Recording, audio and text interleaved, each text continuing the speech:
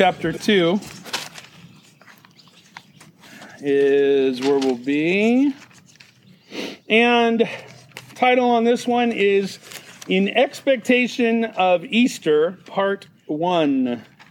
All right. So we're about one study from the end of the book of Acts. It seems rather silly with the finish line being in view to stop, but the season of Easter is upon us, and I want to take the next few weeks to consider the season, to live in some expectation this season of Easter.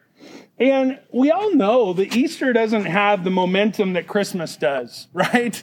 It kind of takes a second place at least. Because the expectation for Christmas starts in like August now, doesn't it? Walmart, back in the garden center, they have the Christmas trees and the decorations. August. I mean, half the year we're expecting Christmas. And yet the meaning of Easter is so much more significant than that. We need an expectation of it, I think. It's so easily neglected. Why is that, right? The name itself is difficult. Easter, one of the most important and earliest celebrated holidays in Christianity, and yet the name Easter possibly comes from a pagan holiday that celebrates the goddess of fertility, Ashtoreth, right? Now, does that mean we all need to stop calling it Easter? It's hard not to call it Easter, but we're not scared. You know what I mean? We're not scared that somehow Easter is going to come back for us because we're talking about, something tied to a pagan holiday. The traditions are also a little different. I mean, you ever try to explain bunnies and eggs, and Easter bonnets, right? You ever try to explain that to people? You just kind of shake your head. Honestly, I don't know, but I like chocolate bunnies, Tied to the goddess of fertility, no doubt. Are we scared of that? We're not scared, right? As long as that chocolate, that cheap Easter bunny chocolate is served with peanut butter, it's okay, right? That makes it all right. But these things, the name, the traditions, they kind of cause Easter to get a little lost for us. But what is Easter really about? What is the resurrection, the celebration of this really all about? It's closely tied to Passover. You remember Passover in the book of Exodus. The children of Israel were in bondage in Egypt, and God wanted to deliver them. The final plague that hit Egypt, you'll remember, was the taking of every firstborn male, that God was going to cause death to come upon every firstborn male in all of Egypt. Well, to give his own people and any Egyptians who really honestly wanted to be a part of it, the ability not to lose their firstborn male child, God initiates a sacrifice. He says, I want you to take a lamb, a perfect lamb. I want you to invite it into your house for 7 days. That's something interesting maybe we'll talk about. They would invite this lamb into their house for 7 days. And they would feed it and care for it and pet it. And they're cute and, Well, at the end of 7 days, there would be a sacrifice of this lamb. This lamb would be slaughtered. And that was brutal, right? But the blood of that lamb would be placed on the door of the house. And anywhere where the blood of the lamb was present, on the top of the door, on the sides of the door, death would pass over. Thus the name Passover, celebrating the deliverance from Egypt and the saving of every male child where the blood of the lamb was on the door. And so this holiday that we celebrate, its original purpose was Passover. Well, Jesus became our Passover lamb. He died at that exact point of sacrifice to be the Lamb of God who takes away the sin of the world, so that death, the penalty of sin, would pass over. And it's wonderful how Jesus fulfills that celebration of Passover. Christmas is amazing, right? I love it. We remember that God became flesh and lived among us. But without the truth of Easter, of the cross and the resurrection, Christmas is meaningless. God could become flesh and live among us, and that's so kind of him. It's so wonderful. But if Jesus doesn't die on the cross and rise again, that's important, then we're without hope, as wonderful as Christmas is. So I encourage you this year to anticipate Easter, the resurrection of Jesus. Perhaps we need to start a new tradition. I don't know. Maybe not. Maybe we need to start a countdown clock on our phones that counts down to Easter morning there, resurrection morning, when we celebrate Jesus' resurrection. Maybe, but we need to live in an anticipation. And here in Luke chapter 2, starting in verse 25, I think we see a good example of this kind of anticipation. We see two senior saints, Simeon and Anna, who are anticipating and expecting the arrival of the Messiah. Let's look and read verse 25. And behold, there was a man in Jerusalem whose name was Simeon. He was a man, and this man was just and devout, waiting for the consolation of Israel. That might be worth circling, consolation of Israel. And the Holy Spirit was upon him. And it had been revealed to him by the Holy Spirit that he would not see death before he had seen the Lord's Christ, or the Lord's Messiah, you might write in the side there. So he came by the Spirit to the temple. And when the parents, that's Mary and Joseph, brought in the child Jesus to do for him according to the custom of the law, he took him up in his arms and blessed God and said, Lord, now you're letting your servant depart in peace according to your word, for my eyes have seen your salvation, which you have prepared before the face of all people, a light to bring revelation to the Gentiles and the glory of your people Israel. And Joseph and his mother marveled at those things which were spoken by him. And Simeon blessed them and said to Mary his mother, Behold, this child is destined for the fall and rising of many in Israel, for a sign which will be spoken against.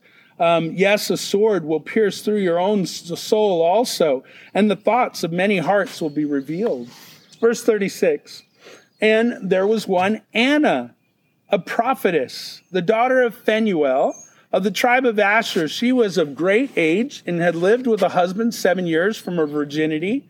And this woman was a widow of about 84 years, who did not depart from the temple, but served God with fasting and prayers night and day. And coming in at that instant, she gave thanks to the Lord and spoke of him to all those who looked for the redemption in Jerusalem. So, two senior saints here. The first one is Simeon, we see. Simeon's namesake back in the book of Genesis, one of Jacob's child, was the second born son there to Leah. His name means God hears. And Simeon kind of had a checkered past, if you read there in the book of Genesis. It's not this Simeon, it's thousands of years before Simeon. Him and his brother, Levi, took vengeance into their own hands when their sister was violated by a guy named Shechem. Well, they killed off all the males in the city as vengeance for this act. Pretty intense. When Joseph was thrown in a pit, we kind of get the idea that maybe Simeon had the most to do with it. Because when Joseph keeps one of his brothers back as prisoner, Simeon's the guy, right? And so he's got kind of a checkered past there in the Old Testament. But Simeon here, we read in verse 25, was a man just and devout. And he waited for the Messiah. In verse 34, Simeon here, he speaks blessing over Jesus and his family there in the temple. So, good guy, right? We also see a woman named Anna. Now, her name here is actually the same as Samuel's mother, Hannah, right? So it's written Anna, but it's Hannah. And that's a great person to be named after. Hannah, who waited. for God's promises there and sought the Lord. She was a prophetess here, though, we see in Luke chapter 2. She was widowed early in her marriage, and she lived out the rest of her life just worshiping with prayer and fasting in the temple. So like Hannah, somebody who experienced a lot of heartache, Anna here, I'm getting names mixed up for us, Anna really just took all those things and just brought it to the Lord. Prayer, fasting, worship. And she points, look at verse 38, she points there to this redemption, this Redeemer even, we could see. So in these two who are waiting, we see the promise of Easter, right? Simeon was waiting for the consolation. Anna was waiting for redemption, it seems. And these two really were waiting for the Messiah, the Christ. Same word, right? Christ in the Greek. Hebrew would be more Mashiach, Messiah. But it points us back to Genesis chapter 3. So why don't we all hold your place here in Luke, and turn to Genesis chapter 3 because it's so easy to find. Almost the first page of your Bible, Genesis chapter 3. God creates the heavens and the earth, and it's good. He creates man, and that's good too. He creates Eve, and the two become a family. But things get ugly pretty quick as the serpent, I have to look back because it's that time of year, the serpent, comes and tempts them into rebelling against God. And in Genesis chapter 3, God is dealing with the fallout from all this sin. Look at verse, 7? Then the eyes of both of them, after they did what God told them not to do, were opened, and they knew that they were naked. They sewed fig leaves together and made themselves coverings.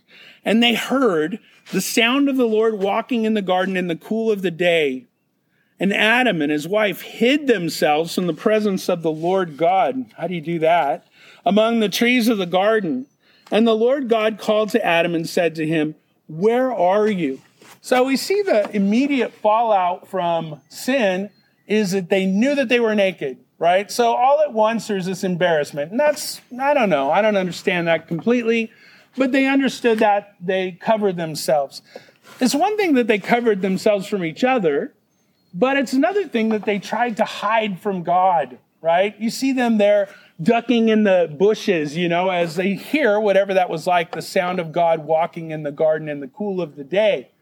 And they hid themselves from God. Well, God asks the question, Adam, where are you? And you do have to understand, since God knows everything and sees everything, is everywhere, that God wasn't saying this because he lost Adam. Two people in the world, and I can't find the guy, And God says, Adam, where are you? And really the point here is, Adam, what in the world are you doing? You never acted this way before. Why are you hiding from me? You used to welcome me. Adam, where are you? What happened? And Adam hid himself from God. And that was sin. It was the consequence of sin. It was a conviction of sin. And here we see the conversation go down in chapter 3. In verse 10, and he said to them, this is Adam's excuse, "I heard your voice in the garden, and I was afraid because I was naked, and I hid myself." And he said, "Who told you you were naked? Have you eaten from the tree which I commanded that you should not eat?" And Adam said, "The woman you gave me, she did it. She made me do it." Now, the excuses go on a little bit, and God really doesn't care so much about those excuses, but God makes a promise here in chapter 3. Notice verse 15, talking to the serpent, the devil. He says this, "And I will put enmity between you and the woman, between your seed and her seed." Notice that in our Bibles, seed is capitalized. It's a name for Jesus here. "And he shall bruise your head, and you shall bruise his heel. So God already starts to give the solution to this problem of sin. He says the seed of the woman is going to come. One from your own line is going to come. The serpent will bruise his heel, but he shall bruise your head, he says to the serpent.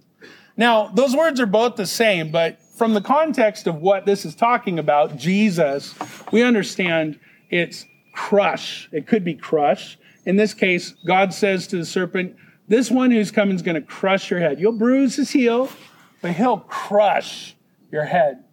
This is the first mention of God's solution of the cross in the Bible. Right after sin enters the world and separation between man and each other, man and woman, man and God, God says, this is the solution I have. I'm going to send a Savior. Now, this one was known as the Messiah, the anointed one. In Greek, it would be the Christ. So this is the promise that we're looking for here. There's a promise. We can turn back to Luke chapter 2. A promise that God is going to take care of this situation. And I think we see some interesting things of the provision of this promise here in what we know about Simeon. Notice verse 25. He's waiting for the consolation of Israel. Consolation of Israel. The word here is parakletos. It means comfort. The Holy Spirit would be the one who shows comfort. Same word. But it's this idea of standing up for someone else. It's a comfort for sure, but it points us to this idea of a defense attorney, someone who stands up for you when you need help. And so Simeon was waiting for this defense, this comfort, this one who would stand up. It's the Messiah, the one who would take care of sin. And that, of course, is exactly what Jesus would do for us on the cross. Simeon was waiting for the one who would stand up in our place. Job waited for someone and needed somebody just like that who could stand up in between him and God. And that's what the Messiah would be. That's what Simeon was waiting for. This season, we need to remember the point of it all, that Jesus stood up for us in our place. He became sin for us. And what a wonderful thing to remember that. Now notice Anna here. Anna, she spoke to those waiting for redemption. Now redemption is a little different picture. Redemption has to do with slavery. Now come back for a second. Redemption has to do with slavery. When somebody was a slave for any reason, whether it was debt or otherwise, they were in bondage. They had a master. They did what their master said. Redemption happens when the price is paid for the slave to redeem them out of slavery. And that really is a picture of what sin is like for us. Romans chapter 6 says that we were slaves to sin. Think about that for a second. That ugly thought of slavery, being in bondage to someone else. And that's the way we are with sin. We're in slavery to the consequence of sin. The wages of sin, Romans 6:23 tells us, is death. We're in bondage to that. But even just bondage to sin, man, I think we've all felt it, right? Like Paul in Romans 7, who says, the things that I want to do, it's kind of sad that I know this, like I can dramatize this. It was my life verse for a while, you know. The things that I want to do, I don't do. And the things that I don't want to do, I do them all the time. Oh, wretched man that I am. Who will rescue me from this body of death? Thank you. But we all feel it, right? We've all felt it before when we sin. And in bondage to sin, we do the things that we don't want to do. We have the attitudes that we don't want to have. That thing that we say, oh, I'll never do that again. And we do it again. And it feels awful. And we feel like we just can't help ourselves. And we've all experienced bondage to sin. And yet God has loved us so much that Jesus paid the debt for us. He paid the price for our sin. He paid the price to let us out of slavery. And apart from Jesus, we're utterly lost. Utterly lost. There's nothing we can do about it. And yet here we see the promise and the provision. And there was a plan. I love it when a plan comes together, right? And God had a plan. And we flash back to the garden. God had a plan. Is that where the plan came about? In Genesis chapter 3, when Adam and Eve did the one thing that God told them not to do. It was rebellion. It was disobedience. And man fell into sin and life changed. Death and sickness and just tears. All those things came into our vocabulary in Genesis chapter 3. Now check it out. Is that where the plan came about? God said, oh man, we got this problem of sin. Now what am I going to do? I know. I will save the world. That's actually not what happened. That's not actually where the plan came about. Let's turn to 1 Peter chapter 1. We got time to turn. 1 Peter chapter 1, toward the end. 1 Peter chapter 1, verse 17. We'll start. Let's just start at verse 17, because that's what I have. Bless you. And if you call on the Father who without partiality judges, according to each one's work, conduct yourselves throughout the time of your stay here in fear. Knowing, now check this out, verse 17, knowing that you are not redeemed with corruptible things like silver or gold from your aimless conduct received by tradition from your fathers. Check it out, verse 19, but with the precious blood of Christ, as a lamb without blemish and without spot. He indeed was foreordained before the foundation of the world, but was manifest in these last times for you. So, we see something here that could get past us, I think, that Jesus was our sacrifice, like a lamb without spot takes us to Passover, right? A sacrifice for us.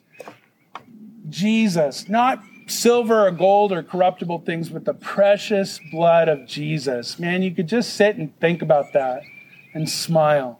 The precious blood of Jesus. But check it out. Where did that happen? When was that planned? Verse 20. He indeed was foreordained before the foundation of the world. So you could go to Genesis chapter 1, verse 1. Was that where it happened, when God created the heavens and the earth? No. Before that. Before Genesis 1:1, before even the table of contents on your Bible, right? God said, here's what I want to do. I want to save people. And the plan was put in motion before the sin, before creation, before anything. God wanted to save us because he had to, not because he had to, but because he wanted to. He absolutely wanted to. It made him happy to save us. And that was the plan. And we can get a lot of different things from this. When did God love us? Was it just when we were needy and needed a Savior? Sort of, but not really. Was it after we did some good stuff and cleaned up our life? It wasn't then either. It was before we did anything good or bad. God loved us. And he redeemed us. And he stood up for us as a comfort. And I want us to look forward to that this year as we take time oh man, it's like over a week from now. Good Friday, we take time and remember the cross. As we take time on Resurrection Sunday to remember that Jesus rose from the dead. He defeated death and sin and all these things. What a wonderful hope we have. But let's start thinking about it now. Let's make it bigger than Christmas morning, where you just can't wait to just say thanks, God. Thank you for saving me. Thank you for loving me. Thank you for beating sin and death and all these things, for giving me new life. So let's live in anticipation of these things in the coming weeks. God, it's so wonderful that you loved us. And it's so good that you cared about us. Not when we were good, but God, before all these things ever came to be, God, you had a plan to be gracious to us and merciful to us. God, you're not surprised by our sin and our weakness. God, you just love us. There's so many things we can be thankful for in this.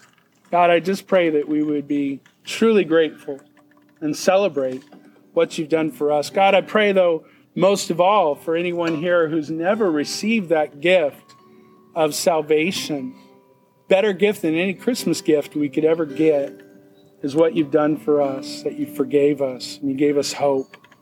You give us a restored relationship with you. So, God, I pray if there's any of us that have never really come face to face with you in these things, God, today we would. Just personally in our own heart, we'd come to you.